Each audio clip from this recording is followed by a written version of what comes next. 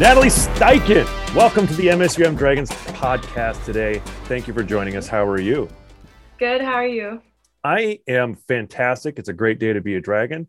And we want to talk to you a little bit about a few things as we talk in this podcast. It's more than a game here at MSUM. And we want to talk about things that you're involved in and doing that are more than the bringing the ball up and running the offense and all that kind of stuff. And so tell us a little bit about, first of all, why you came to MSUM in the first place. Why was MSUM the right choice for Natalie Steichen? Well, I'm from Dilworth, so it's about 5 minutes away. So family is important to me. So just being super close to my family and being able to go and see them was one of my biggest reasons. And then, of course, being recruited for basketball was a huge reason also. And then, the nursing program came to campus. So that was like a triple whammy all in one. So, I was pretty grateful for the nursing program coming back to campus. Yeah. So for those who don't know, nursing was something we had a while ago, and it recently came back to MSUM and is one of the newer programs that are being offered, and it's filling up quickly. What is that experience like in going to this nursing program that's kind of new and kind of refreshed here at MSUM? And what do you plan to, why nursing? So I think the professors have made it an easy transition for us because they've been really doing a good job of working together with us since we were the first cohort of the nursing program. So there's been a lot of switching things around and stuff, but it's definitely a process that they've done a lot to figure out what works best for every little group. So they're doing a great job. The reason that I chose it was really because my family has grown up with a lot of health issues. So my mom was diagnosed with breast cancer 12 years ago. So just kind of seeing that path, I went along with her to treatments and stuff. And like a lot of the big changing moments were being with those nurses and having those nurses as guidances for our family. So I thought it was pretty cool. And then my dad had a heart attack and my brother had a pretty rare disease called Kawasaki disease. So we've had a lot of health issues in our family, but I mean, we've all overcome them. So pretty grateful for those opportunities. And of course, the nurses, like I said, and the doctors just guiding us along the way. So I can't echo that enough, of nurses being the real superheroes of a lot of those situations, as they're the person you spend the most time with. I know when Nora was born early and we were in the NICU and seeing all those NICU nurses every single day, taking care of our littles. And they are for sure superheroes. So I got the opportunity when we launched nursing to help put together some of the videos, and I got to see their full on nursing area with all the beds and the mannequins, and then you have the birth simulator that's over there, and then you have the bedside virtual reality kind of pieces. What have these tools done for you and your ability to kind of be confident when you start to become a nurse in the real world? So having those resources has really made us more comfortable. Especially during COVID, we kind of were the cohort going through the first round of COVID. So it was just transitioning from, like you said, all of those mannequins and all that stuff that we got provided those resources. So, like it's awkward walking up to a mannequin and acting like they're a real person, but it's like transitioning to a real person, it just makes it that much more comfortable for us.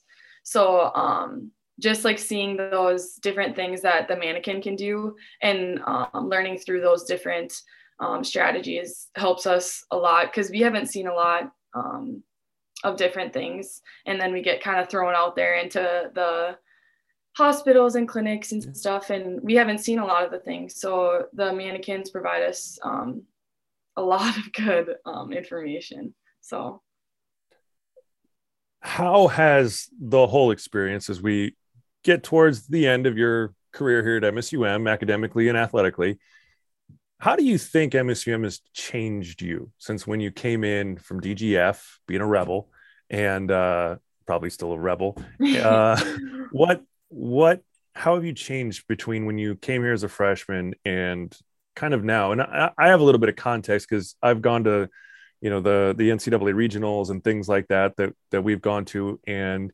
uh, I remember vividly Jackie Volkert with Carla at the press conferences, and if love seeing Carla cry, that's always great. And you sitting right next to her is someone to lead the team into the future as part of the basketball program. So MSUM and your leadership, and especially the women's basketball program, I've seen that transition in you firsthand. Tell our fans who might not have had a front row seat like I have, the impact MSUM has had on changing you.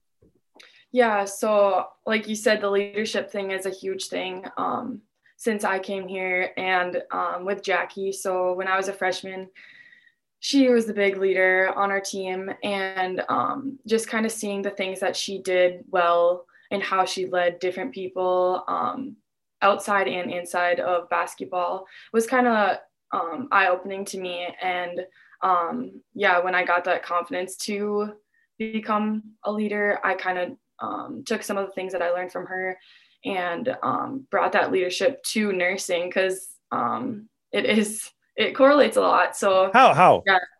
How? Yeah, how does it correlate? Just by, I mean, you always kind of have to be a leader in life if you want to be successful. I look at it that way. So just in the classroom, if others are needing help, I'm trying to be a leader that way. Trying to be a leader to the cohorts under us, because I know it's not easy going through the nursing program.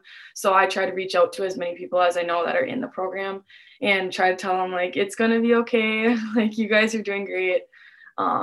And then on the basketball floor, of course, just trying to give my teammates confidence. And It sounds so familiar. Like every upperclassman, like in any sport, would be like, oh, I go and talk to the underclassmen and let them know that I know it's a little scary and Carla yells a lot, but it's gonna be okay.